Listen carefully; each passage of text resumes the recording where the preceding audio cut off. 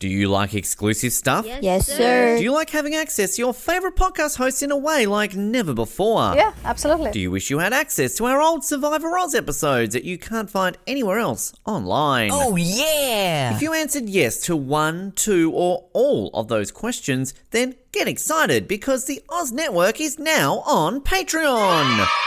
That's right, your favourite podcast has jumped on the Patreon bandwagon to enable a better listening experience for you, our listener. For more details, simply head to www.patreon.com/Oz Network, where you can sign up for as little as $3 a month. It'll be the best decision you make since that last bad one you made.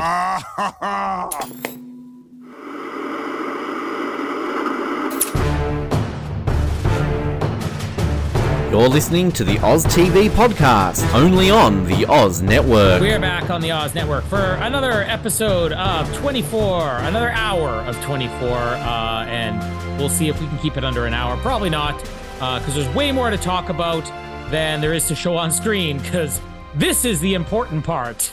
Everybody who watches the show, that's just the warm-up for us, where we get to go on twice as long and be about half as entertaining. We are up to episode number 13 of season 5, which I'm hosting, by the way. I'm Colin, hosting the episode. Very well prepared. Is that your intro? Or? That's all, not quite there yet. I'm hosting the episode. I'm Colin. I'm Colin. There we go. 7 p.m. to 8 p.m. From season 5, the March 13th, 2006 episode. I don't know, you probably have some facts ready for this because... oh, shit, yeah, that... If I knew I was hosting, I would have facts prepared, but I apparently didn't know I was hosting.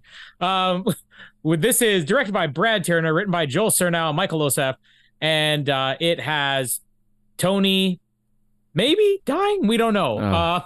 Still to be decided. And lots of other stuff happening too. Somebody does die, just not Tony. My name is Colin, and we're all gonna die because you were embarrassed. And my name is Ben, and you know how things work here on the Oz Network. We don't quit until it's over. I thought we were going to all go with the Chloe one about the whole like, oh, well, I woke up this morning with a man in my bed, and I wanted that, but I didn't write it down verbatim. So. I was saving that. I'm like, you know what? This sounds like it's a Ben line, so yeah. Save it for you. You didn't use it. Quickly on March 13, Apollo 9 returned safely to Earth after testing the lunar module in 2006? In 1969, that one was, Colin. Okay. Breonna Taylor was killed on this day. I don't think we want to touch that one. President Donald Trump declares the COVID-19 pandemic to be a national emergency in the United States, also on this day in 2020.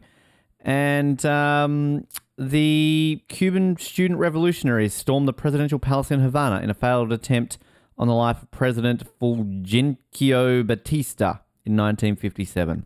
So yep. Outside of episode 13 airing, nothing really newsworthy ever happened on March 13th. It wasn't Connie Britton's birthday, but it was William H. Macy's birthday. So yeah. And you know what? I just spent last night watching about half of the cast of Air Force One, who had been on 24, along with William H. Macy and Harrison Ford. Oh, what a man. Great way to spend the evening. Anyways, outside of William H. Macy's birthday, season 5, episode 13 happened at 24. And I think we both kind of mentioned last week, like these two episodes, it's not like you think they're the same episode, but like they definitely blend together. This is a two-parter. And we had the cliffhanger last week, and this is sort of the second half of it.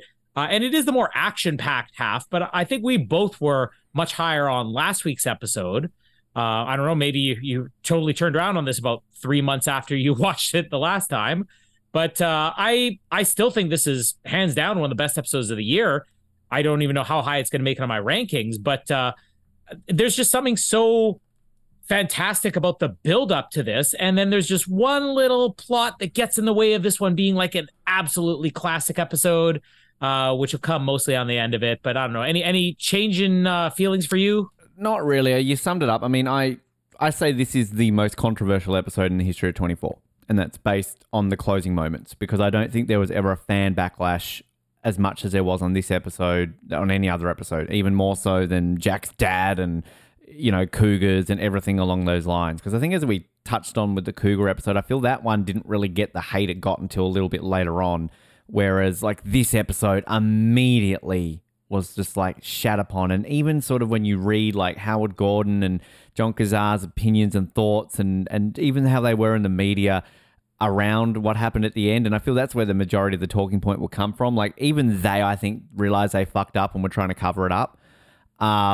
So yeah, there's a lot around this episode. And I also think that, you know, the ending of this episode with everything we'll talk about, particularly for the character of Tony, this should have been Tony's last episode. This should have been it. They should have killed him because there's really not anything great about him from this point on. But outside of that, yeah, there's so much good about this episode. I think there's another potential top 5. I mean, even the Tony quote death is up there for a top 5, but there's a lot around this to like. I mean, there's a lot of plot holes in this episode if you really want to kind of nitpick, which I'm sure we will. But outside of the stuff that we will, it's still it's still going to rank very highly on the list of great episodes, not only of this list, but in the entire history of 24. But I think it's a great episode with an asterisk next to it. Yeah, and really, in all fairness, the asterisk next to it, it's for just little things. It's nothing major. And when I was kind of going through my rankings just to see where this would land, I had other episodes around this where I'm like, well, in all fairness, I had just as many issues with that one. So I think I'm going to have to focus a lot on the positives. It's just coming off last week, which was just a perfect episode, into this, where this one probably should on the surface have more going for it. And maybe there's just a couple of letdowns. But like there are some moments in this, which there's definitely at least one other moment in this episode, which I think I'll fight for a top 5 moment. It's going to be a hard season for top 5. This is going to be impossible. We got to expand to a top 50 this season or something. So just like last week, I feel like this one is best to go through chronologically. We might as well. You're only doing that because it's the smart thing. Got nothing to do with your preparation for this episode. It has nothing to do with the fact that I thought that Ben was hosting this episode. Literally says to me, "You're hosting," and I'm like, "No, I'm not." Oh yeah, there we go. I'm hosting this episode and I'm well prepared for it. But actually it does make sense to go through this one chronologically because everything's all tied to, I mean, outside the Logan stuff. So I guess maybe we could just talk about the Logan stuff on its own. So are you for that, Ben? I am for it, Colin Hilding. I support your life choice. Good. My life choice be proud is all about your own Charles identity. Logan. So Logan and Gardner are still talking about martial law, and Gardner just makes more and more sense. Like, he's bringing up points we brought up last week. Like, Logan's still hesitant, and there might be reasons why Logan wants to be hesitant towards this. Will still be revealed later on, with later on the season, that is. But when Gardner says exactly what we said last week, if you really are hesitant, just say it's because of the attack of the Ontario airport. That gives you justification for martial law. I'm like, yeah, we said that. Along with the Suvorov motorcade which has being been forgotten ambushed. about. Can we just say the Russian president, once again, was nearly assassinated on US orbit? Oh, he's watching the game now. He's fine. I mean, if you had one attack, let's just say, okay, that's just terrorist attack. Those are just ambushes. We had Sentox nerve gas actually let out in a mall, a crowded mall. A couple people died. At least went to the hospital. I'm going to assume some of them died, just not children. And then you evacuated another hospital. You were able to contain it, but you now have 2 locations. You should have declared martial law the second that that second hospital was even targeted. Yeah. So Gardner makes a lot of sense to me. But Logan's kind of hawing about it. So Mike just has one of his great scenes with Martha. I think this is, it seems like every season there's maybe a pairing of actors together that I never quite, I'm not going to say I wasn't sold on, but I wasn't as high on until I rewatch it now. But Mike and Martha, like their scenes, this is 2 weeks in a row where they're stealing the entire episode. Him trying to convince her and the dialogue. I mean, I'll give a lot of credit. There's some bad writing in this episode, but there's also some really solid writing, particularly in this scene. The way that he's saying it's like, listen, you can advise him on things that I can't. You know, you can be an ear or he can listen to you in a way that he's not going to listen to me, and him kind of petitioning her for this. And then it just ends up, I guess, coming down to her trying to sell Charles on, maybe you do need to declare martial law, or maybe you shouldn't declare martial law, or whatever it is. It's some good scenes, but it's just holdover from last week. And this is still going to play out over at least one more week from what I remember. But not Martial Law, the TV show starring Lisa McCune. Or Sammo Hung. Bring back martial law with Lisa McCune and Willem McInnes and that. What was that other woman's name? She was Tasmanian. She was a good actress. Anyway, still is Tasmanian. I'm sure she didn't just like rescind her Tasmanian citizenship. That joke fell flat, Ben. Yeah, I don't have a whole lot. Like, you're right. Like, it's kind of Gardner's got all the points. We talked about that last week. I think this is another one of those episodes, though, to me, where, again, when we get this great reveal about Logan, this is an episode when you know what happens. That this just shows that they didn't plan this, because he's too, like, just the way he's reacting and the way he's talking to Martha. And, again, you could put your ins and outs about this, but I just feel like, again, I just go back to the Nina situation. There's no significant scene with Nina in season 1 that you can't explain away that she's still evil. Whereas this, to me, it's like, oh, they didn't know at this point. We're meant to be believing how. I mean, they might have at this point. They might have been like, well, you know, we think we're going down this path, but let's make them believe that Hal's evil, right? Because, you know, that's the way they've got to go. But I don't know. There are just so many things with this in hindsight. If you know the path they're going with Logan, that it makes me a bit like, this doesn't really fit with that character, what happens later in the season. The one thing that I love about this situation, though, which I don't know how to explain it. They're in this compound, right? So when Martha confronts Mike, and she's like, what's going on, Mike? What's happening? Why is Mike on the phone to Gardner when, like, he's, I think, just walked out of the room with Gardner? Like, there's no, like, he's literally, like, on the phone to the vice president who's probably next door. Like, I don't understand that. Can you hear me right now? Yeah, Mike, hi, I'm just right here. Like, I mean, I know this is like the mid-2000s when money wasn't a problem, right? We hadn't had a recession yet. But, I mean, the phone bills there at the White House must be through the roof. Like AT&T, another charge for the, This is back in the day when cell phone bills were expensive, right? You didn't get, like, all these free calls. This is how they kill time. It's like, Gardner, I spy with my little eye a blonde first lady. Oh, it's just funny. But, yeah, I think, like, we do get it for a few more weeks, but I think, like, because Gardner is around basically until the reveal, because there is definitely an episode where it's all but confirmed that Gardner's evil, when obviously, spoiler alert, he's not. It's a ruse. But, yes, that's all I have to add on that. All right, so in CTU, where everything else happens, the first thing that they're doing is they have the guy who... I want to find out where this guy is. Is he in one of the lockdown rooms where this is the voice over the intercom? It's like, CTU Los Angeles has been contaminated with Centox V1 nerve gas. If you're experiencing symptoms, please step away from Press the others. 1. It's like that Simpsons 911. Like, what's a computer? It's like, you have called 911. Are you experiencing the following crimes? To report regicide, press 6. I've been watching. I just get bored before I go to sleep. I just literally on YouTube, and it's all my history now. It's like random Simpsons clips, volume 17, and the one that I sent the other day, which I completely forgot about. All right, kids, back to Winnipeg. Back to Winnipeg. But I mean, this guy over the intercom, like, to me, the funniest thing isn't the fact that he's over the intercom. Like, where is this guy? Is he, a division and they just patched him through? But it's the fact that he's identifying the rooms as like, safe rooms are boardroom number 6, Bill Buchanan's office. Like, so who are you announcing this to? Because anybody who's alive is already in those rooms. Like, if you're hearing this message and happen to not be dead, please make your way to room Jenny number 12. Accounts, he's like, yes. And then, like, in room number, he's like, fuck, I'm just... And then they start talking about how, we need some backup relief at CTU because they've been attacked. And they're saying, like, yeah, all of our manpower is tied up at the hospital still. The hospital was cleared like 3 hours ago. What is there for them to do? I love Curtis on the phone, like, I'll be there in about half an hour. Bill's like, Curtis, it's not enough time, we're going to die. It's like, I'm trying my best, Bill.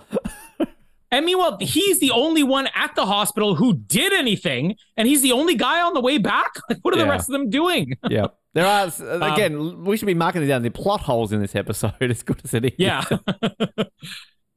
So Lynn is locked in the room with a security guard. I don't know why Lynn's room... Is he not a Baldwin? Does he not look like he should be related? This guy's a Baldwin? I don't think he is, but he looks like he should be a Baldwin. Does he not look like he's got that Baldwin face? I'm gonna have to look at him. What's his name? I'm gonna look at him. Gerald Baldwin. It's Alec crew Baldwin, cut separatist, unnamed CTU staffer. He's got a name. Isn't it Harry Swinton? Isn't that who it is? Rick Burke. No, that was it's Harry Swinton. The other guy. It is. So Harry Swinton. Peter Holden. Yeah, not Peter Baldwin. Now I'm gonna see. Peter Holden. He does look like a Baldwin. You're right. Right. Like as soon as I saw him, I'm like, is that like Jeff Baldwin? Like, I mean, he really. What does. else is good old Peter Holden? Because I'm gonna have some criticism for Peter Holden here. I'll also have some praise for him. He was in the Dark Knight Rises, The Social Network. Oh. He played Applied Sciences Tech #1 in the Dark Knight Rises. That's who he was. He was a co-founder of Rat Bastard Productions.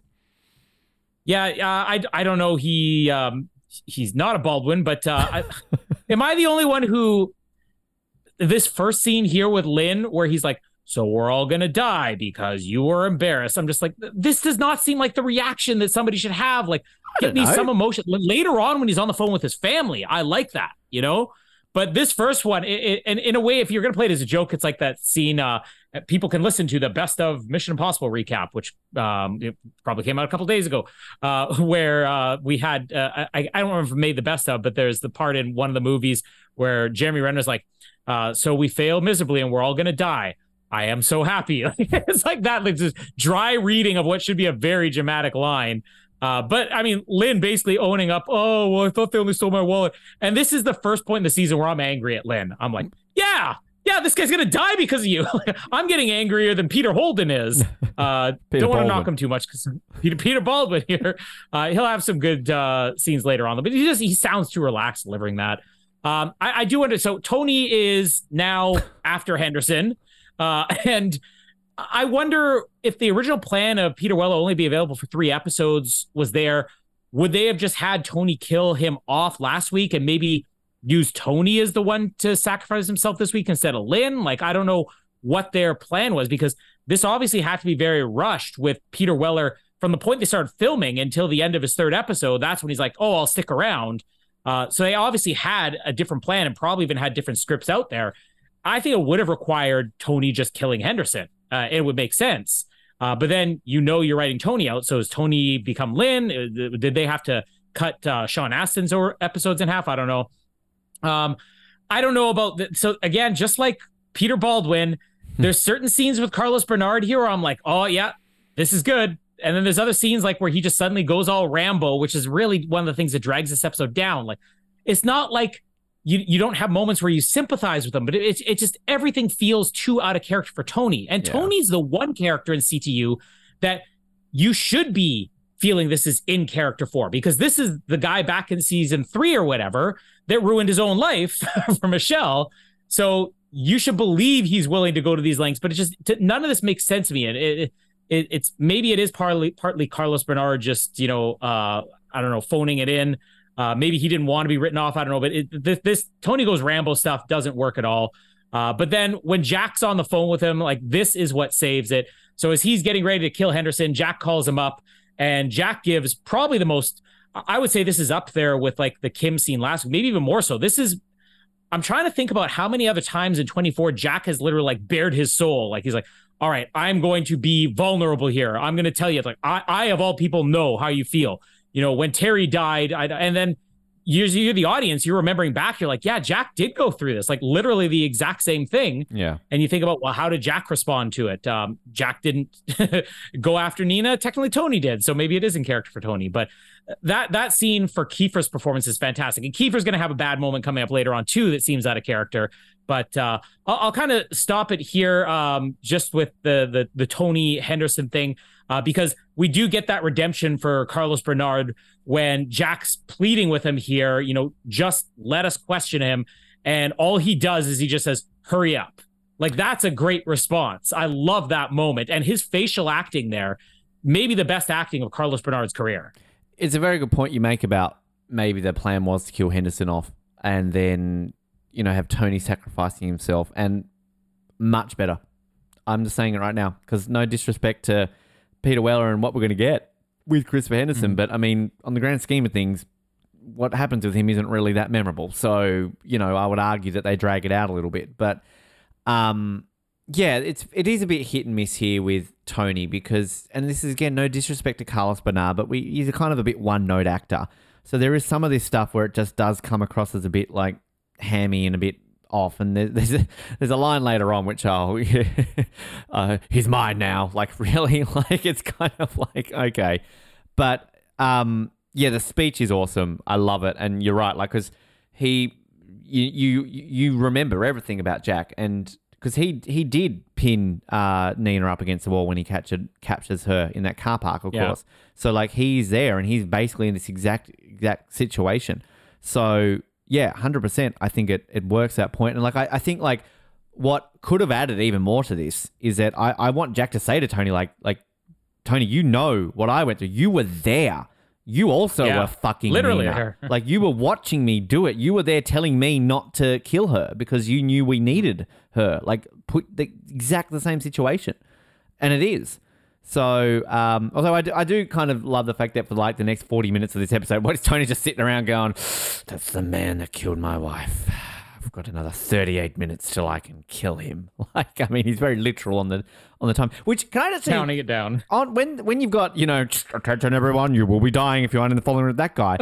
Does he actually mention that the medical facility is safe? Because I feel that, like, did I miss that? Because all of a sudden when you cut to here, and it's like, wait, I thought that wasn't one of the 3 rooms that was safe before. But, yeah, I didn't catch it, but then when Jack immediately was calling, okay, I need to see the medical facility, I assumed that he did mention it. Maybe he did. But yeah, it's all great stuff. But just on Jeff Baldwin or whatever his name is, like, I don't know. Like, I see what you're saying about the delivery of the line, but I'm so on board with him. If I'm locked in a room and I'm just like red shirt guard who no matter what, is going to die. It's like, I'm wearing a red shirt. I am going to die. Although there's like one red shirt in the Jack room, so lucky him. But, well, like, if you were in a room, you found out, like, I've probably got, like, 20 minutes to live, and it's because this guy was embarrassed, I'm going to be like, you fucking dickhead. Like, yeah, like, I have more complaints about the way he reacts, about the fact that he's got, like, 5 minutes to live in a moment. We'll get to that. But it's just, I'm like, yeah, I'd be fucking mad too. But, yeah, everything else here is good. Although I will question, who are the other people in the room with Jack? Like, we know Jack's there, Kim, Barry's there, Chloe, like, the Jenny. gang. Like, who are the others? There's, like, random red shirt. There's, like, Brian. I don't know. I mean, Natalie. They're it's the all rest there. of the Baldwins. They're chilling. Why do we never Baldwin know? family reunion. I guess Audrey's there, but like, I mean, it's kind of like, who are these other people? I want to know who they are. And that poor corpse outside the door didn't make it in. Yeah, but we keep staring at poor old Edgar. Duh, I'm dead. Whereas like all the other people, because even then later on when like Bill's on the phone to Karen, it's kind of like, hey, how many people are dead? Oh, like 40. Oh, just, didn't like 30 die the other year in the explosion? Yeah, it's CTU. Lol. They don't even ask for names. Yeah, if a day goes by without 30 people dying, it's a good day. So, I mean, speaking of Edgar's body, Chloe's still watching it. The only one upset by this 10 minutes later. And she's basically shut down. Now, this is one of those things that I feel like, again, in the script, in the story, I like this, but there's some in the delivery. Like when you said that Marilyn Racecop didn't was supposed to take acting classes. And I don't think that's any knock against her. Like, but she's a comedian and there's certain things she hasn't had to do as an actress. And I think any actor would want to get some coaching as to, I've never had to do this before, but I feel like this episode, maybe they could have found time for it because there's moments where her response where she's saying nothing is great, but then anytime she has to talk, I'm just like, she's slipping back into old Chloe and it just doesn't feel like I'm not getting this vibe that she needs, 10 minutes with Dr. Barry here. But I do like the reaction again, the way that the script is written where Jack's saying, Chloe, we need you to do this. And she's like, I'm not feeling up to it. Maybe somebody else can do it. Like, I just wanted Jack to be like, who do you recommend? Tim or Dr. Barry? Which one's it going to be? Is it going to be, Natalie? What is it? Natalie, Jenny, Brian. Edgar's corpse? Why don't we get Edgar's corpse over here? You can tell him what to do. But the Kim and Barry stuff where Barry basically started, leave it to me. I'm a trained professional. I so want to hate Barry in this episode, but like I can't completely hate him because to me he's like a lesser version of Gardner. Like half of what he's saying makes total sense, and then there's other times where you're like, oh, this is the boyfriend. But even then, when it's like, oh, this is the controlling boyfriend, I'm like, yeah, but like if let's say Jamie had her dad fake his death, and then he comes back, and then 10 minutes after meeting him again, you're locked in a room surrounded by Sentox nerve gas. Like, I'd probably be a little bit testy too with Jamie's not so dead dad. So I don't necessarily dislike Barry, but like, I think they're doing a good job. And C. Thomas Howell here is doing a fantastic job of making the audience just want to slap him across the face. And Jack as well. Jack's going to do some things to him here. But I do like his coaching of Chloe too. All I'm asking you right now is just to sit down in this chair. And I'm like, and what? That's a pretty good shrink. Next time I'm in a crisis situation, I want this guy there to coach me. So that's what you need to learn. I could be a shrink. Hey, you feeling upset? Sit in a chair. Right, that'll be $1,000. Feel better. The Mission Impossible. I don't know if you remember that. I'm quoting all this Mission Impossible stuff Ben hasn't heard the best of yet. I wonder why you're doing that at the time of recording this, Colin. But the way that they kind of, I guess, we're not going to get much further than this, but the way that they sort of Jack questioning Barry, like, I don't like what you're doing with my daughter and stuff like that. Like, this is where Jack feels out of character because he is all about what he's literally just told Tony, switch off your feelings. The mission is important. The next thing you know, he's choking Dr. Barry against the wall. And that to me is like worse than Tony going Rambo. Like, to me, that is the one moment of this episode. I'm like, man, just cut this. It doesn't work. And it doesn't even feel like he has his heart in it. Like, I feel like Kiefer doesn't even have it. He's like, oh, this is C. Thomas Howell of The Outsiders. I love you. You're an ET. Oh, I grew up watching you. But yeah, it's just, I hate that him choking him for no reason. Is Jack Bauer gonna have to choke a bitch?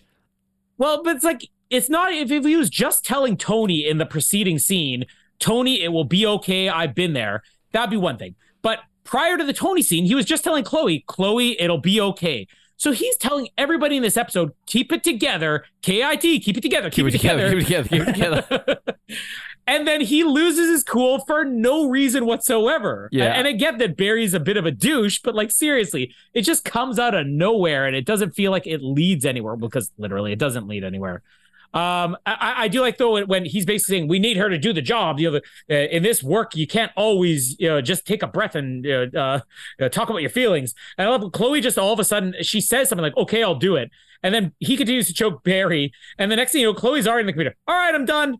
It's just over like that. Like, that's it. That's as far as we're gonna go with Chloe's breakdown here over Edgar's death.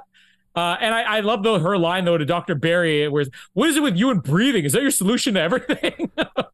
Another scene that just doesn't work in this episode is the Chloe and Kim scene. Like, it's the same thing last week. Like, I don't know, it's the writing or it's something. It's just, I think to me, it just doesn't feel like it belongs here. Like, you should be spending all of your time on Jack and Kim.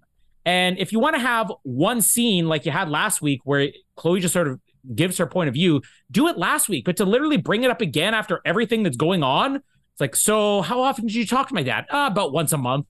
And then the way this line is delivered too, or even written, where it's like, oh, so what type of stuff did you tell him about? You. And it's like, well, basically just you. Oh, it was all you, girl. I just maybe include this last week and I wouldn't be so down on it. Jack is basically going to try to sneak through the air ducts here. He's going to pull a John McClane, go through and every time in movies, when you go through air ducts, they're the cleanest air ducts you've ever seen. Not real. But he's going to go through the air ducts. And this is a very tense scene where he's just, the second I get in there, you close this right behind me. And he's having to get out of this. Now, we never actually see him go up. And I think that's one of the things I actually really like in this episode, because the big heroic moment we're going to come up later on with Lynn, I feel would be diminished if you saw Jack like getting to this roadblock where he's like, oh, it's not on the plans or anything. The Chloe's like, oh, They renoed 2 years ago and somebody didn't file the paperwork. But the fact that we don't see Jack do this, it actually, I think, makes Lynn's sacrifice later on more heroic. But Jack basically comes back and says he can't get anywhere. So somebody's got to go, and it's going to have to be Lynn. Lynn basically says, yes, I will do this. But stipulation is, if you're opening that door, you're both exposed anyway. So Mr. Security Guard's going to die as well. Lynn does get his moment here where he does the stroke thing, although we do get that guy calling his, wife and child. And that scene I really like with Peter Baldwin here.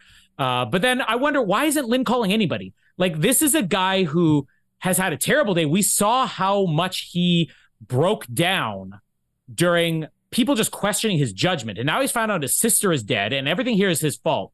I think I just wanted one more moment with him. And this isn't taking anything away from Lynn's big action moment here, which to me is one of the, if I were to just pick before we started watching the season, what are my top 5 moments of the season? This would have been in there. I don't know if it's going to be as high now that I feel like maybe we needed some type of scene other than just saying, I'll do it. And I'm very sorry that, you have to go through this as a security guard. But him going out of the room, covering his mouth, holding his breath, going down there, turning on the air conditioning or whatever it is, and then coming back, and the way that Sean Callery's music is, like, if you want to talk about top 5 music cues in the history of the show, this is up there. This is incredible. Like, I was just on the edge of my seat watching this, and I've seen it before, and I have that ingrained in my brain, every shot, every image, and even the timing of this scene. To make this even better, though, when he gets back in there and you see the security guard take the first breath, and he's like, I'm okay. And then he slowly starts dying.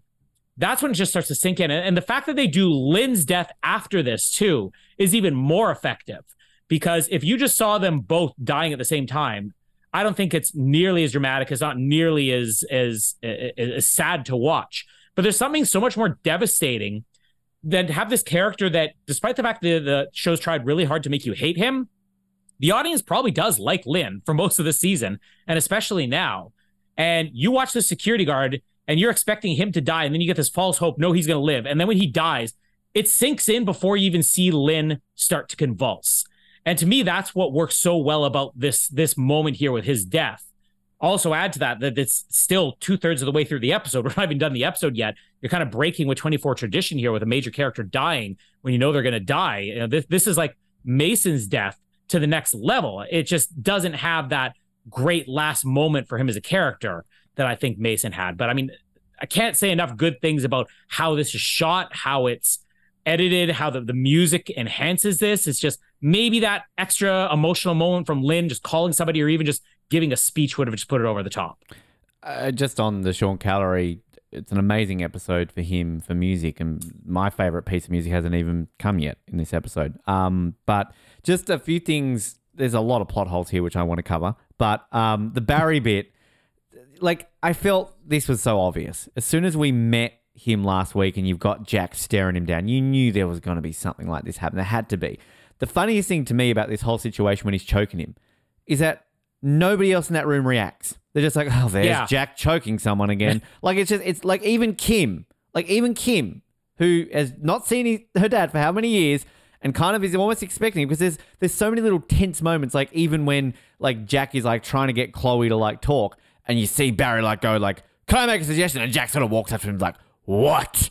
Like, he wants to just fucking punch him. But just literally he's choking him against the wall, and Kim's just like, oh, here goes Dad choking another boyfriend. You're so predictable, Dad. But like, one thing I'll say about Chloe, like I definitely agree with you for the most part, but I just want to applaud Mary Lynn Rajskub for somebody who's not really known as an actor. She's a comedian. And I've only ever seen her in other things where she's funny, you know? Mm-hmm. And I think that the fact that she can deliver just that stare down and that quiet, like even the way she delivers the line sometimes a bit like crap, she does it in a way where it's believable. Like, it's believable that a person like this would act that way. We all know, well, I know one right now, I'm staring at him, emotionless people who kind of, you know, when they actually react to certain things, they're going to act in a way that maybe you're not expecting them to. And I think that it works really well with her. I mean, I do kind of like Jack being a bit of a dick. Like, come on, woman, get over it. We need you to work, damn it. And then I love Barry just walks in. Da, da, da, da, I'm Barry. Go sit in a chair and breathe. Okay, I'm better now. That's 2006's portrayal of mental health. Is he basically Neil from the Santa Claus movies in this episode? Sometimes it's a state of mind, not a person. Nice sweater. Did we make these? But yeah, I do like how basically when Chloe gets on that computer, done, and then it's so like, oh no, what is it, Chloe? It seems there's like acid in the thing. Oh, that's a shame. Yeah, it's like melting the sealing agents. Damn, that's not good. We've got 15 minutes to live. Like, again, I know like this is just for dramatic purposes, but like right now, if I said to you, Colin, you've got 15 minutes to live. Oh, that's a shame. Well, I hope somebody fixes that. Like, have a bit more reaction. Like, these people are just chilling. Yeah, every person in the room should be like, okay, what do we do? Do you want me to do something? Yeah, like even Barry, like, is the one here, I guess, is trying to look like a bit of a dick, like the way he's acting. Like, he's like, like, I'm sorry, like, I'm kind of with you. Barry's the only one reacting like any human should right now. Like, Kim, like, she should be like, oh God, not again. Like, I kind of like did roll my eyes at this episode when it first aired, because I'm like, oh, of course, Kim shows up, she's got to be in danger. But like, it's done in a way where you kind of don't see it that way. The Kim and Chloe scene, like, what does she say? Don't talk down to me, Chloe. Like, it's kind of like, do we need this? But I do like that line, though. Like, as we said, we didn't really use it when, like, Kim's like, so how are you, Chloe? I'm sorry I talked to you that way. Well, I woke up this morning with a man who I probably will never see again. My best friend just died in front of me. Yeah, so not so good.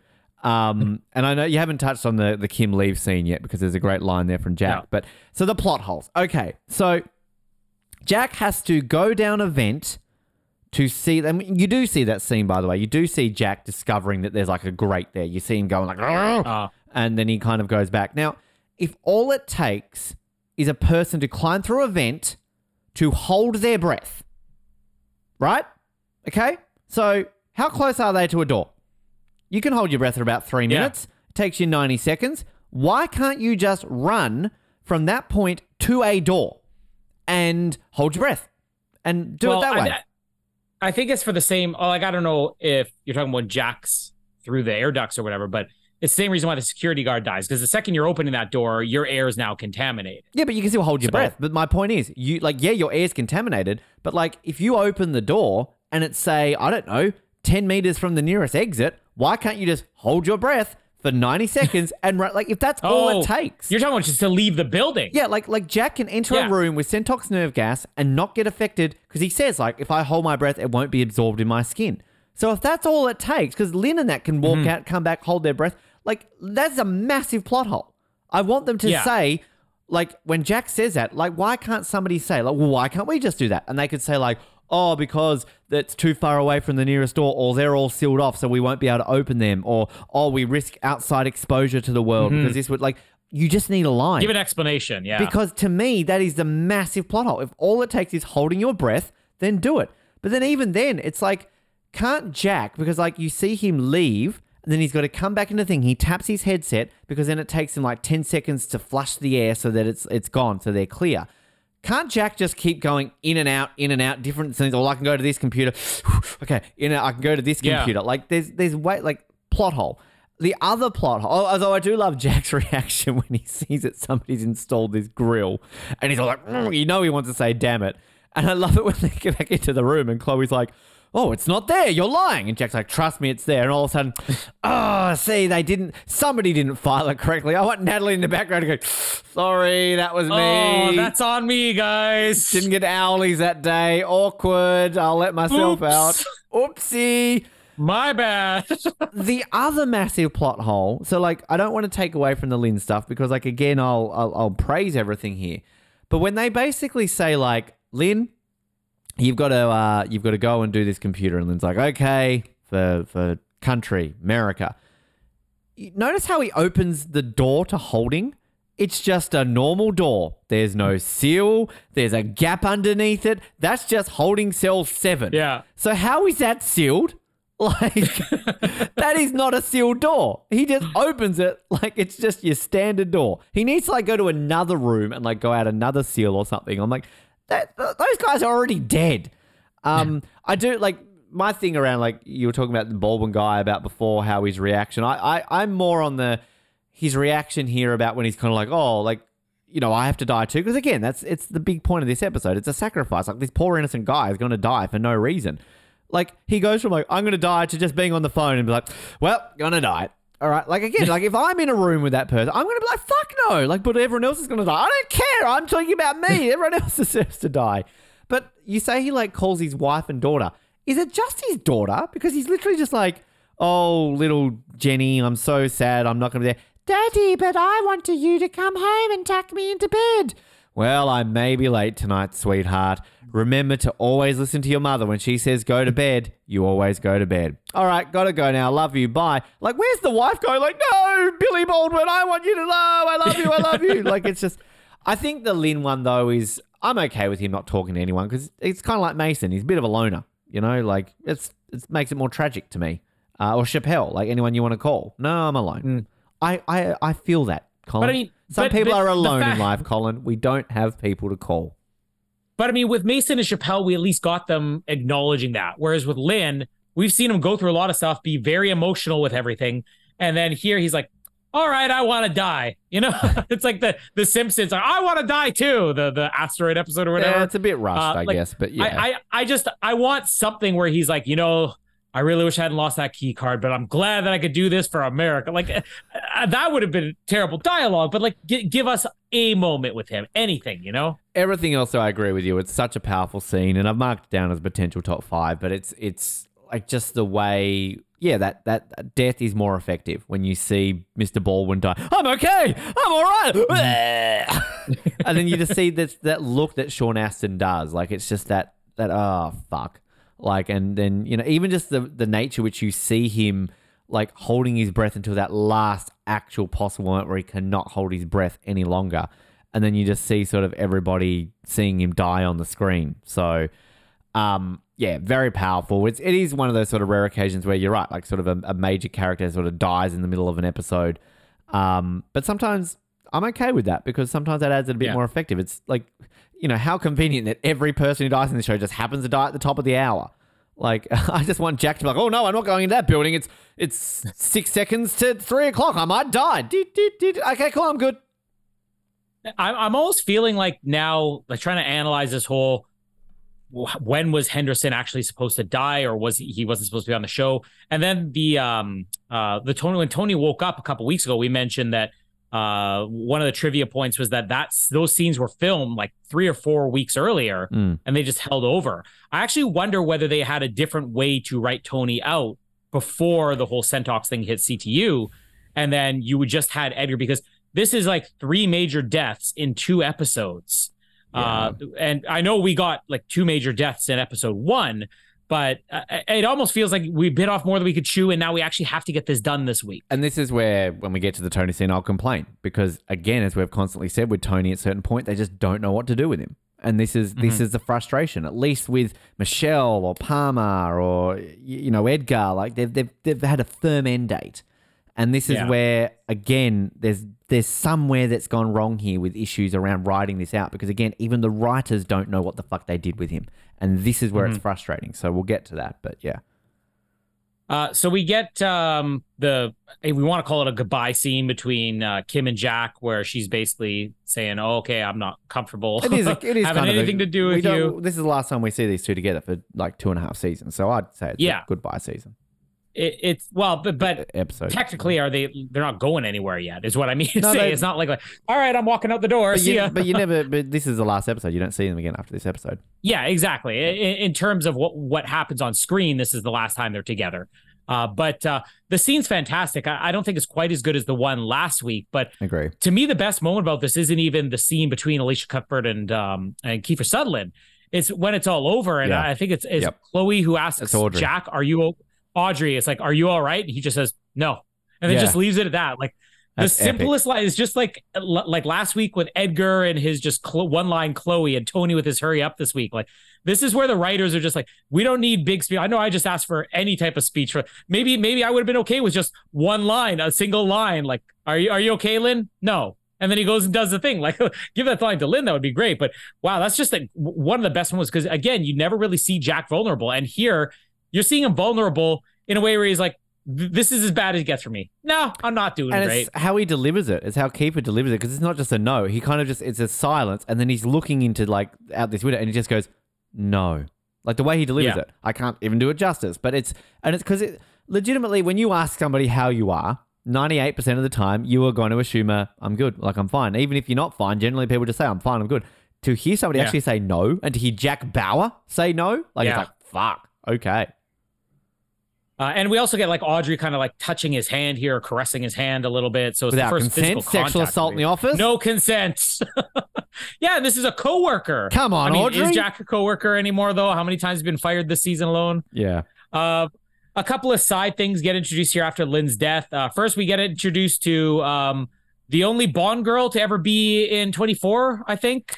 There's a Canada's lot of only Bond girl. There's a lot of like Bond connections. We have not. I mean, aren't there 3 different Bond villains in this show at one point? Yeah, just no Bond girls. 2.5. True. Yeah, and also, who else do we get to meet here? Not only do we get to meet a Bond girl on Castle's own freaking what's her name, Stana Katic. Who else is who's in bed here? Who is in bed with her? I didn't notice. You don't know? I've been No. building up to this moment forever. No. It's Henry What did Ian I miss? Cusick. It's Desmond. Oh, is this his role? This is Desmond. You didn't notice that was Desmond? It's Henry No. Ian Cusick. Yeah, there he I is. was watching it on my phone. I need to go back now. Not Penny, but no, I thought I was excited for this. I forgot. I thought he came in next week, but because like this, I just add this now. Like one of my most frustrating things about this season is this goes nowhere in terms of the Henry Ian Cusick because the way he ends to me was such an open door where I'm like, oh, he's coming back. And you never saw him again. And I'm assuming Henry Ian Cusick got lost after this or, was just about to go on there. But it just, to me, this is one of those ones that 24 just will fail in a few weeks of that. But I love like this character. And not just because it's Henry, it's not just because it's fucking Desmond. But there he is. There's in bed. He's shirtless with Castles and Quantum of Solace's Stana Katic. She's doing Nathan Fillion. Come on. Not just the only Canadian actress to ever play a Bond girl, unless you count Lois Maxwell. She was Moneypenny's a Bond girl, but the only Canadian Bond girl character was Canadian. And this to me, like her character, Colette, is, I would say for the amount of episodes she's in, she's a pretty major character. Yeah. Is it not fun to kind of imagine that this is her Quantum of Solace character and, oh, sorry, in the end, it wasn't the boyfriend. It was actually her all along. No, I like that interconnected words. But no, I like this kind of pairing. That's kind of where I think like it's one of these side little ones that you will forget about in 3 seasons. And you always forget that Henry Ian Cusick's in this show. But no, I think it's, and maybe it is more memorable because these are 2 actors who went on to bigger and better things. But I mean, we talk about what's her face, old Wendy Crewson getting to do all the leading men in Hollywood. It's Stana Katic here. She's got freaking Henry Ian Cusick in 24, Nathan Fillion. Daniel Craig was in a room with her. I mean, like, she's got a good life. I'm on board with her. That was the first thing when we were watching Air Force One last night. It was Wendy Crewson. It's like, this is the luckiest woman in Hollywood. And Jamie was like, why? It's like, she's been married to Harrison Ford, Arnold Schwarzenegger, Judge Reinhold, Tim Allen. Do you not think Stana Katic kind of looks like a older Misha Barton who probably has a more successful career that she not had to go to do Neighbours?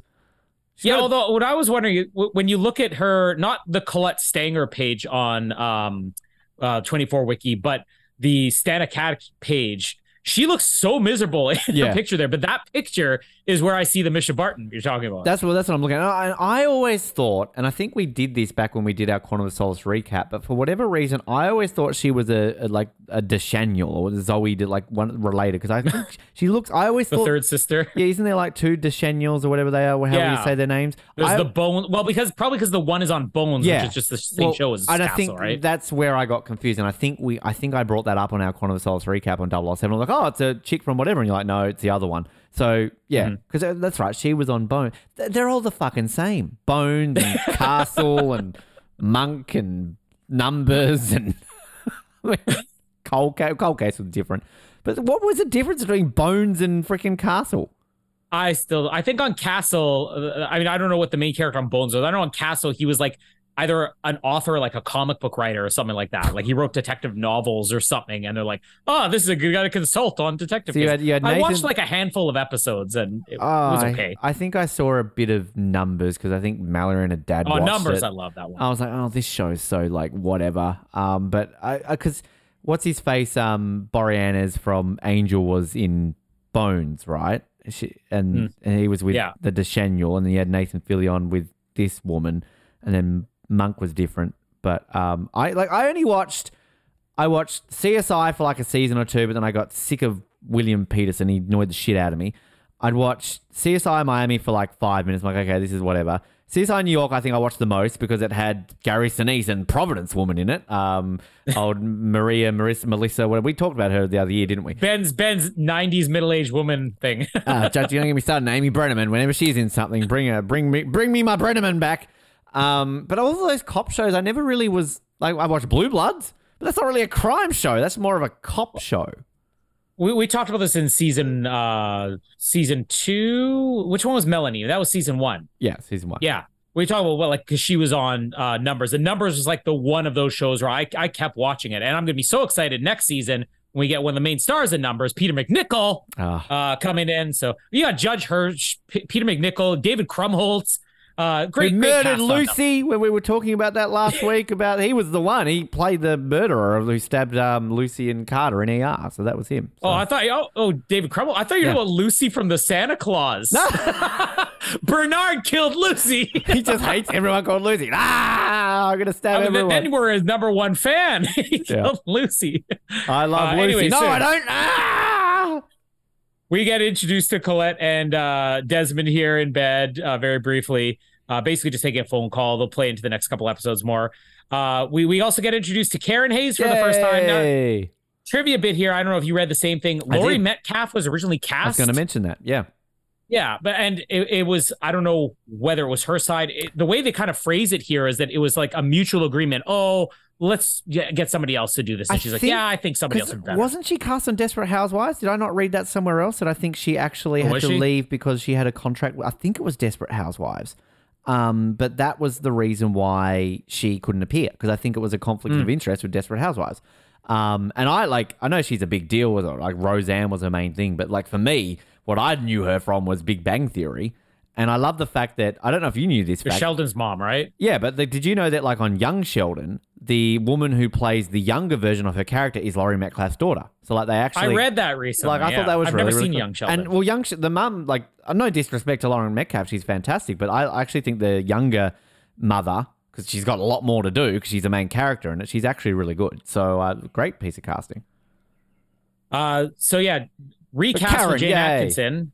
Yeah, I mean, this is her first introduction, and just like every other big, I mean, she's not Division. I do wonder why a lot of this conversation, Homeland Security. So a lot of this conversation is like, okay, so we're going to go in, assume control. Like, isn't this what Division does? Like, Division's got people who are not in this building that they should be sending in now. Why does Homeland Security take over and over? And what is the hierarchy? Because last season and even half of this season, it was the Department of Defense who kind of was overseeing. Yeah. And now all of a sudden it's Homeland Security. Like, I don't quite understand where they get the jurisdiction here. I mean, we talked about this the other week about why is it only CTU that is the only one doing this when you've got other organizations. I don't know. I think they just want to kind of use an excuse of like, let's have this person, let's have that person, let's have this agency, let's have that agency in there. But two things just quickly to add on this is that the Homeland Security logo is not the real Homeland Security logo when you see it on the wall. It's very close. But this is one thing that when we get to season 8, this is the most stupidest thing that I get angry about that takes me away from season 8. But when it gets to season 8, they obviously never got the rights to use the proper NYPD branding and logos. So they use a fake-looking NYPD logo in that entire season. It annoys the shit out of me. And if there's one unanswered question from 24 that I cannot find, and if we get John Kazar or Howard Gordon, I'm going to be like, did you just run out of money filming in New York that you couldn't afford to pay the rights for the NYPD, the proper branding? Because like it's so jarringly bad. And so this one here with Homeland Security annoys me a little bit. But then we also meet here for the first time as well, who's going to become a bit of a major guy in this season, Miles, played by Steven Spinella. And I don't know if you know much about him. He was in a very memorable episode of Nip Tuck, but he's been in a lot of things as well. And I kind of like the Miles character, although we do have this very weird... When we get Kate Mara in a few weeks, I keep getting Kate Mara's in this season. Oh, hello. But like, it's a weird thing between him and Kate Mara, but we'll get to that. But I like Steven Spinella. Yeah, I mean, they're basically coming in the same way that Bill came in. Yeah. And you could even say they're the new Bill and Michelle, like what Bill and Michelle were last season. They're coming in to assume control. But I do love the way they write this, because I think everybody is preconditioned watching the show to feel like whether you are Alberta Green or... George Mason George Mason technically was there from the beginning, or Ryan Chappelle, Bill Buchanan. If you're coming in, you're supposed to be skeptical right away. The way that they write this scene, they basically have made it where the audience is going to be rubbed the wrong way because they're basically saying exactly what Sean Astin, everyone was afraid of. Well, I guess we could just send a lot of those people home. But then the argument she makes, again, kind of like Gardner, makes a lot of sense. It's like, yeah, we're going to have to identify the people who aren't up to capacity, you know? Because like these people have already been working for minimum 13 hours straight. Some of them even longer than that. It's like some of these people, and in reality, yes, this would happen. And these people would gladly go home. They're like, you know what? I need a break. Yeah. Get some relief in here. But of course, the way it's done, it's not quite like, ha ha ha ha, you know, mustache twirling. They're French. But it's just, the way that the Jane Atkinson and Steven Spinella here, the way they're kind of delivering this, it's almost a little bit like we want to ride halfway in between, hey, we're coming in to clean house and be the new bad guys. And also halfway between that and, hey, we're going to be pretty rational here and actually fair, but, you know, we're going to get some resistance. They're basically almost reserving the right to either have these characters be complete Chappelle's or be the next Bill Buchanan. It's and a lot of this will go the route of the frustration level of what we had around Lynn and CTU, where, you know, CTU are going to work against them because screw these guys. And when at the end of the day, Homeland Security are doing the right thing. That like literally, if a government agency gets taken out by terrorists, you do need assistance. But they're all like, no, fuck you, we're CTU, and we've got Jack Bauer, we're going to do it. And like that's where it gets frustrating. This constant like infighting between, like, you don't need it. It's just adding drama to it. So yeah, that to me is where there's a few issues around that. But should also mention, I think, with like the Collette and the Henry and Cusack, that like that's obviously what like Bierko's got them to get a. It's just that standard little plot thread of, oh, you think the worst part's over, but no. And there's that line from freaking Bierko when, like, again, it's a very much a trailer line or whatever, and it's like, we've got the facility, and it's like, how much gas are we going to be using? It's all of it. And yeah, all of it line. I was like, what? And again, it's just contradictory of this Bierko character with 2 weeks ago, like, we only want to use this in Russia, but now fuck it, America. Like, it's just, what are you doing, mate?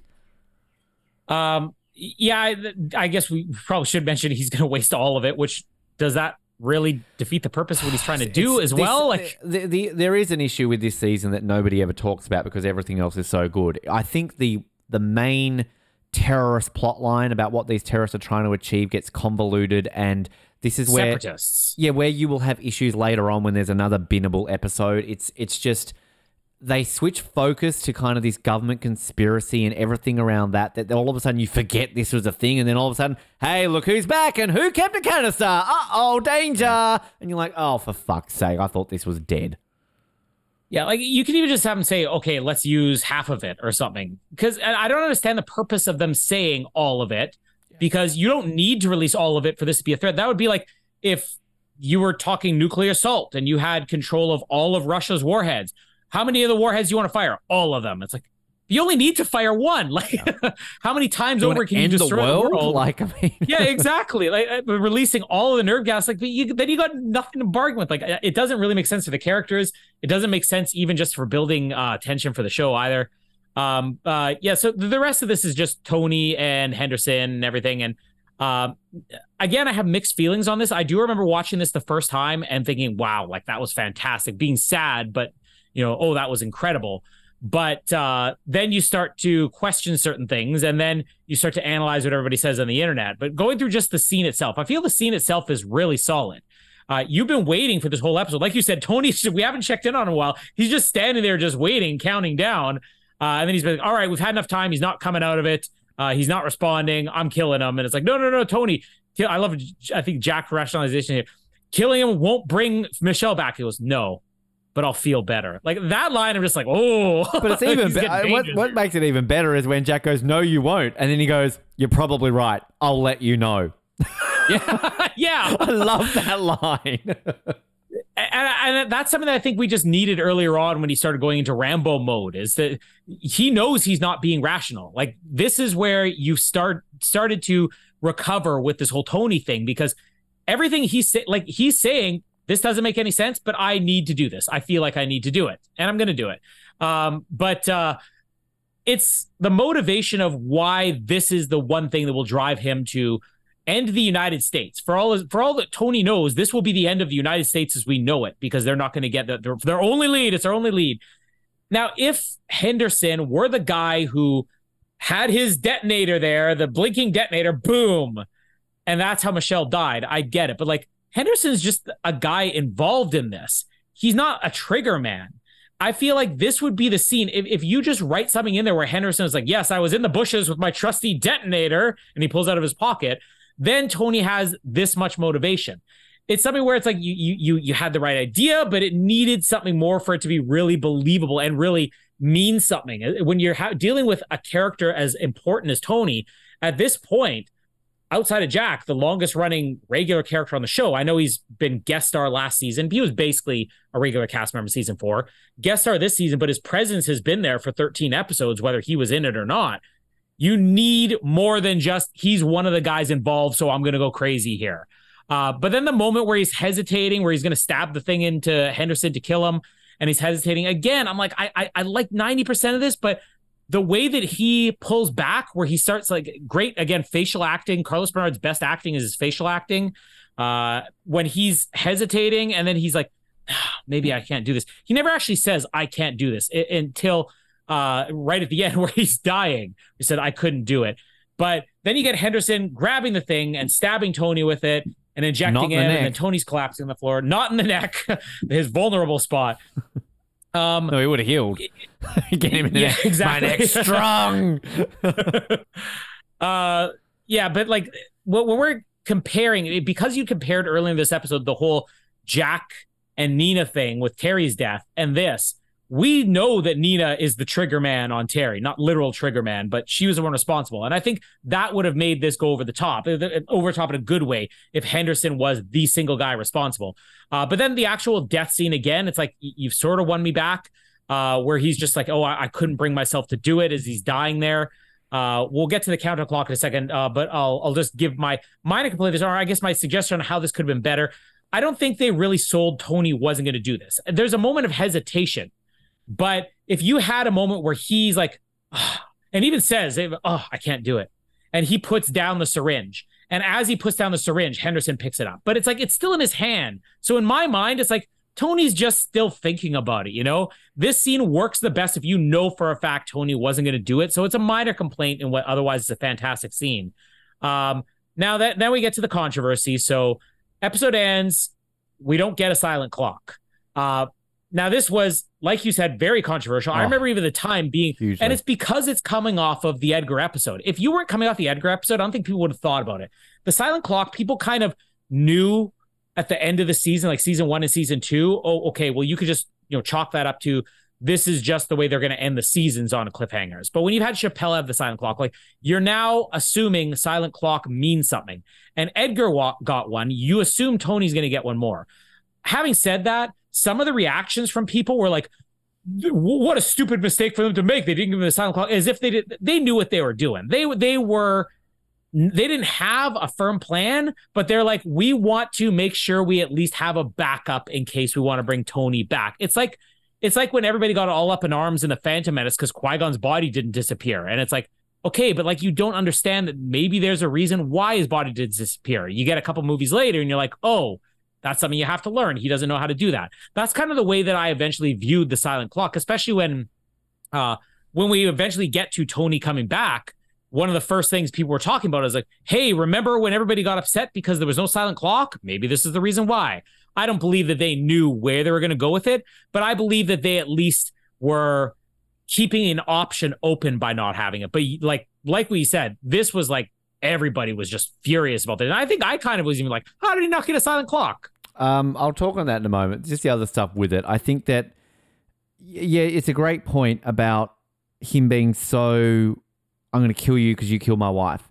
Because again, you're right. Like, we don't know that he wasn't the guy who pressed the trigger and blew the car up. And this is an issue with Tony moving forward, because what's going to be his recycled plot line moving forward to why he does what he does in the future? I'm getting to the bottom of who killed my wife. Like, we get it, Tony. Yeah. Your wife got killed. And how many people do you need to kill? You just become a serial killer at that point. Like, it's sort of, we need that ultimate person, because that's a great point you make. Like, Nina, we know Nina shot Terry. We know Nina killed Terry. So we know that that's where it ends. Like, yeah, you could thread the needle more, and Nina worked for other people because as she's dying, you think I work for Drazen, I don't. And then even when she's getting like Jack standing over, you don't have any more information for me, do you? Yes, I do. And like she would have, but like where does it end?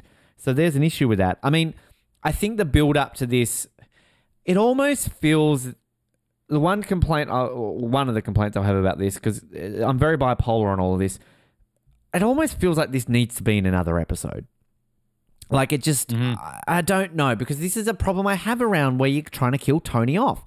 He's almost an afterthought. You have him a bit at the beginning, and then you kind of have this like level of like nothingness, and all of a sudden he's back. Like, yeah, I'll let you know how I feel. Gruff, gruff, gruff. I'm Carlos Bernard. Like it's just kind of okay, and then he takes out Paul Burke here, and then, but even before that, the issue around this is like basically Burke's like, yeah, he's in a coma. Can't do anything. Basically, I fucked up. Like, oh, I'm going to get fired. Like, so why is Tony then kind of like, well, I'm going to take you out and kill him anyway? Like, he's basically a vegetable. He all but says that. So, like, all I want Tony is to go, turn the machine off. Well, you said he was a vegetable. What are you doing, Tony? He's going to die. Like, it's kind of... Yeah, but then at this point, maybe this is the retconning what I was saying before about why you couldn't just hold your breath and run out of CTU, because it takes Jack about 20 minutes to get to the fucking medical room here. Yeah. Again, it's two feelings on this. Him like hovering over with the needle, like he's been so blasé about, yeah, fuck you, Henderson, I'm gonna kill you. So then it's kind of like he hesitates, and I'm kind of like, well, why? Like, you've just made such a big deal about this. You want to kill him, and he does maybe need to say something like, oh, America's more important than Michelle. Michelle wouldn't want this. Like, have some sort of realization.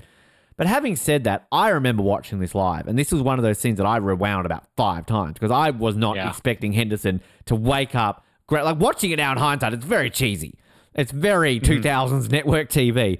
But at the time when you're watching this live, like, oh, fuck. And then everything from that point is just absolutely amazing. Like, just having Tony there, Jack run in, the music. Oh, my God. I love this, like, real emotional cue of music. And then, like, she's like, what did Tony say? Like, oh, I loved her. Like, all I did was love her. And then he, like, dies. And then Jack's reaction. Like, we didn't even see a reaction like this from Jack with Terry, because of the way they filmed it and kind of the way they zoomed out. He just kind of had the I'm sorry. This is really the first time outside of the end of season 3 where Jack has just like broken down, like absolutely lost it. And like this is where the point comes in where the fans get angry, because if you just did this as a scene of like normal 24Q, like dun, dun, dun, dun, dun, and he's kind of just holding him and Jack's like, I will avenge you. And then you go, dit, dit, dit, dit. Like, I don't think we would be as annoyed. The thing that gets you is that they build this up. You are feeling this. You're like, oh my God, they just killed Tony. What the fuck? Like, holy crap. As you said, the second most prominent person at the show to this point. And then all of a sudden you hear, dit, dit, dit, dit. I was like, what the fuck? And this is where, like, I'm going to adamantly disagree with you that this was their plan, because I'm going to read you this quote here that Howard Gordon says in the book about that. So it says, many fans are upset that Tony did not get a silent clock, which often honors a major character's departure from the show. Howard Gordon said, I don't know why we didn't give him the clock, but there was no conscious reason. So, like, to me, this is where it all filters in to they didn't know what the fuck they were doing. And then in the subsequent 24 hours that followed, once this episode aired, you had Howard Gordon, you had John Kazar being interviewed, being very, like, dismissive, like, oh, well, maybe we might bring him back. I think then they've gone, we're fucked up. We haven't done this. So, therefore, we're going to have to do something about this. I, for absolutely no reason, believe that this was a plan. I think the plan was to kill him off. They realized they fucked up, and then they decided to bring him back. Yeah, no, I'd be curious to know when that quote was given, though. Is that before season 7 was revealed?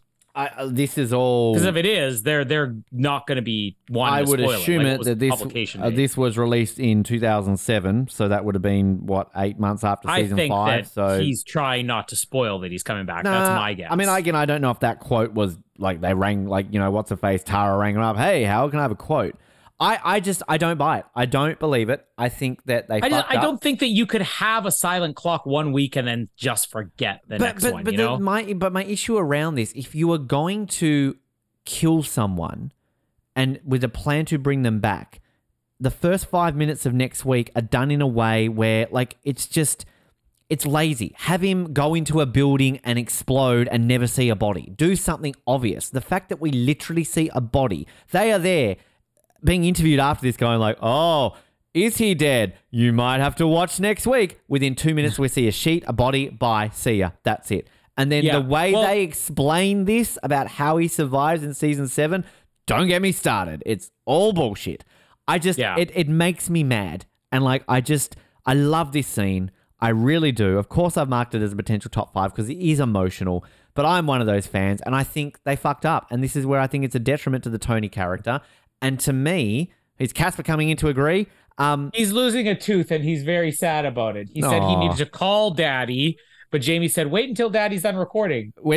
Uncle Ben's nearly done his rant, Casper. I just think, like, kill him off. Like, we get nothing from this character later on. His character just gets, like, I honestly, it's like the Star Wars sequels. From this point on with Tony, I know they exist. I know it's canon, but to me, Tony dies right here. And this is the end of Tony, which I wish it was because it would have made it for such a better arc for Tony. Yeah, I definitely agree that this would have been the best way to end Tony's character. But having said that, I've never been like that upset. I think by the time you get past season 6, you're basically looking at everything they're doing almost like the Star Wars sequels anyways, right? You're like, okay, I'm going to look for the goodness. You're not expected to be like the show in its prime. I wasn't like that. In fact, I remember this will be more talking point for season 7. When we get there, being really excited that Tony's coming back and not even minding when I was watching it. But it is one of these things that in retrospect, once you pass it, you're like, well, is that the best thing you did for the show? You know, or was it a little bit of a promotional event? Because one important thing that we'll talk more about when we get to season 7 is they did not hide what Tony's role was when he came back. In fact, it was released in a trailer a year before the show even aired because of the whole writer strike thing. And there's a reason behind that, Colin, because A, writer strike, B, season 6 was so poorly received that essentially Redemption and 7 were almost seen as a reboot. And that's they had to do it. It's no different to why did they tease Palpatine was coming back for Rise of Skywalker. And season 7 to me is very much the Rise of Skywalker of actually it's a great thing to compare. Season 6 and season 7 of 24 is very much The Last Jedi and the Rise of Skywalker. 100% they are. But yeah, no, you're right. Like they don't. And that was such a thing that in the lead up to season 7, again, we're way ahead of ourselves here, but it was sort of like, oh, how is he going to be brought back? What's happened? How's this? How's that? But even then, they fluff him in season 7 because it's similar to like, oh, he's the villain. Oh, actually, no, he's good. Oh, but he's actually a villain. No, he's not. He's good. Oh, but he's actually a villain. Like, it's for fuck's sake. Just what are you doing with this guy? Kill him off. Let him, for God's sakes, just let him die. He's already dead. Any other trivia outside of Tony's death? No, I mean, it really was, definitely the most controversial episode of 24. You know, any non-super fan would probably look at this and go, well, why? But, I mean, it still leaves a sour taste in my mouth the way they did this. And I almost wish it was done in such a shit scene. I wish that last scene was so bad and that you could be angry at it. It's just that scene is so well acted and so well done and just like everything around that. But it's just whatever happens around that outside of it, it was just like just to kind of tease what we're going to believe that happens after Tony dies here. More for next week. 10 minutes later, he was revived apparently by evil people who then wanted to recruit him to become evil. All right? Yeah. So like Tony turned evil within 10 minutes.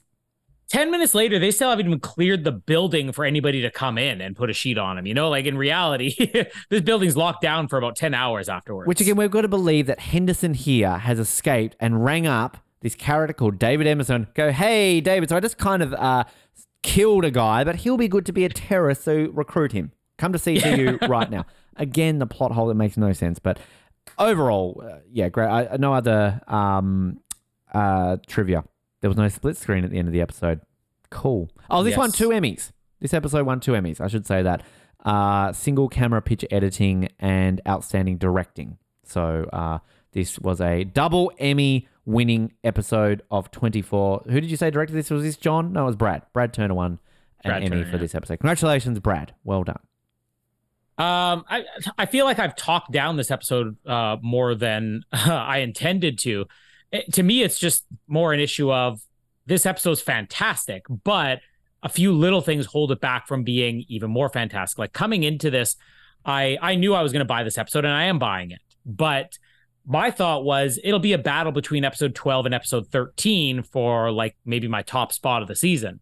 And having seen this one now, I'm like, it's not nearly as close as I thought it was going to be, but it's still going to be pretty close. But I'm buying this, and I'll just get my ranking out of the way here.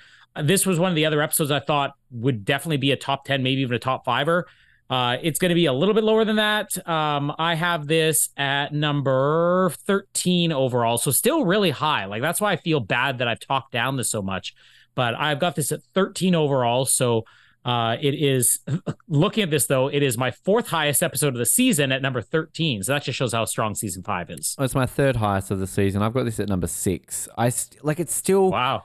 But again, like it's still one of those ones that even in 3 seasons' time, when you've moved on to a different season, you still remember the episode where Lynn died, the episode where Tony quote dies. Like this is a memorable episode, and that's where a lot of my rankings will come from. It's still a great episode. Yeah, it's got some problems. Yeah, I'm not okay with the ending, but again, it's still that vibe of it's executed perfectly. They just didn't stick the landing. So I think you can't take away from that, and it's still potentially a top 5 scene just on the emotion.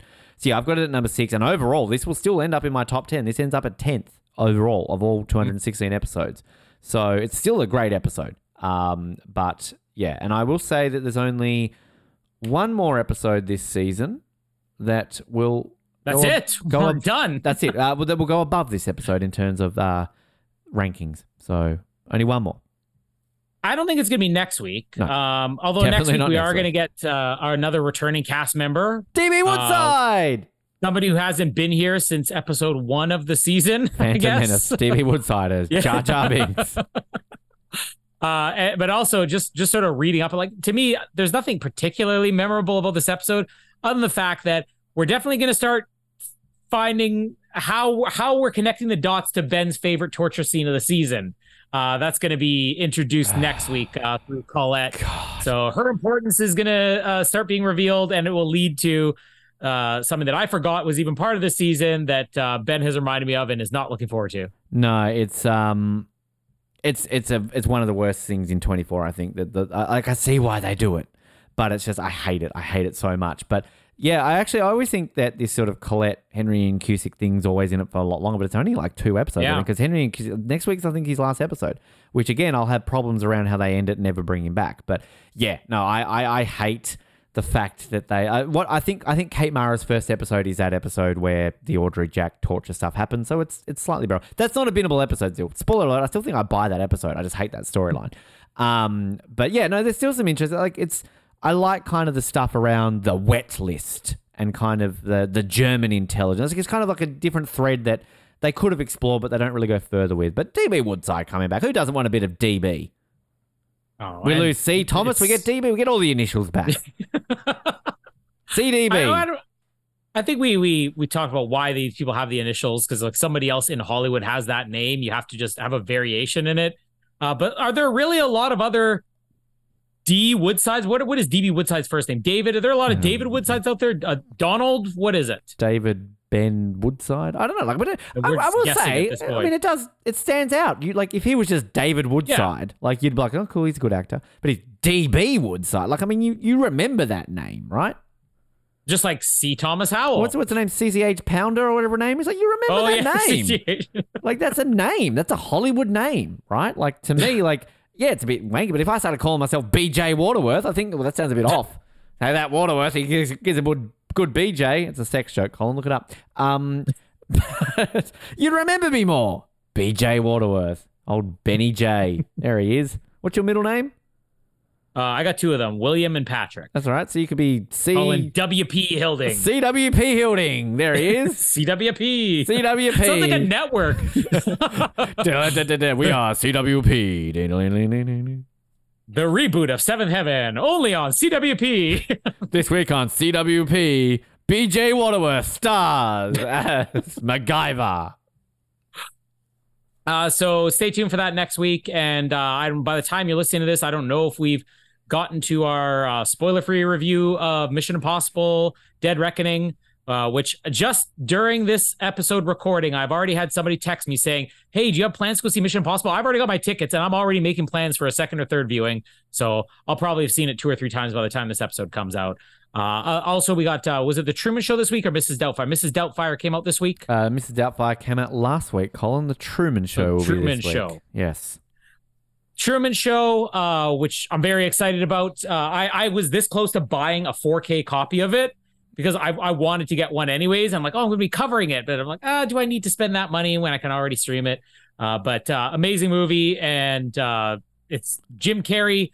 It's funny that that's considered a drama because I still say nowadays you'd probably release that as a comedy. But this is, I think, only our second Jim Carrey movie ever after The Grinch. Yeah. Look, I would label it more of a drama. I think it definitely falls into that. And to me, to this day, one of the biggest travesties in life is that he did not get an Oscar for this movie. And I will spend a good portion of that movie saying how bullshit that decision was. I don't know. Did Ed Harris get nominated? Ed Harris got nominated. But yeah. I believe that Jim Carrey became the first ever Golden Globe winner for Best Drama, Best Actor in a Drama to not even be nominated. I do implore you to find that speech when he presented an award at the Oscars that year where he kind of poked fun at it. I remember that. Quite funny. But we also, I think, around about this time as well, should have potentially a Barbie review and an Oppenheimer review. They're all about the same time, right? So I just entered a competition to win tickets to see Oppenheimer, so we'll see if I don't have to pay for it. But Barbie... And if we're lucky, there'll be cameos in both. Barbie will be in Oppenheimer, and Oppenheimer will be in Barbie. Barbie's the bomb. She just like, hi, I'm Barbie. Or Oppenheimer is the real Ken. Did you see Cillian that, like, Murphy would have made a great Ken. Mattel or whatever they call Mattel, they came out during the week and said, yeah, we've got like 48 movies planned for all of our characters. Like, are there 48 different Mattel toys? Like Mr. Potato Head franchise? Like, I don't know.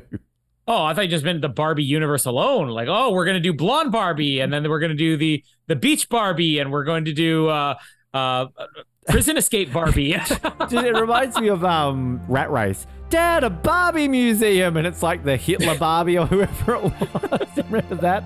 I want them to do that with John Lovitz coming back. I'm prairie dogging it. Hitler Barbie, the motion picture, the sequel in the Mattel universe. Maybe there's Amazing Race Canada. We'll see. So we got stuff coming out. And then next week we get to talk about DB Woodside. DB Woodside. And all other great initials. My name is Colin, and hurry up. And my name is Ben, and sir, this is Harry Swinton. Thanks for downloading this episode of the Oz Network. Make sure you never miss an episode by subscribing to the podcast via Apple Podcasts, Spotify, Stitcher, Google Podcasts, or by copying our RSS feed into your preferred podcast provider. And while you're there, please drop us a rating and leave us some feedback. You can also be sure to stay up to date with all the latest episodes and happenings from the show, as well as finding out how you can get involved in upcoming episodes by following our social media pages on Facebook, Twitter, and Instagram, as well as getting everything you need under one roof at theoznetwork.net. Thanks again for listening, and we'll speak to you next time.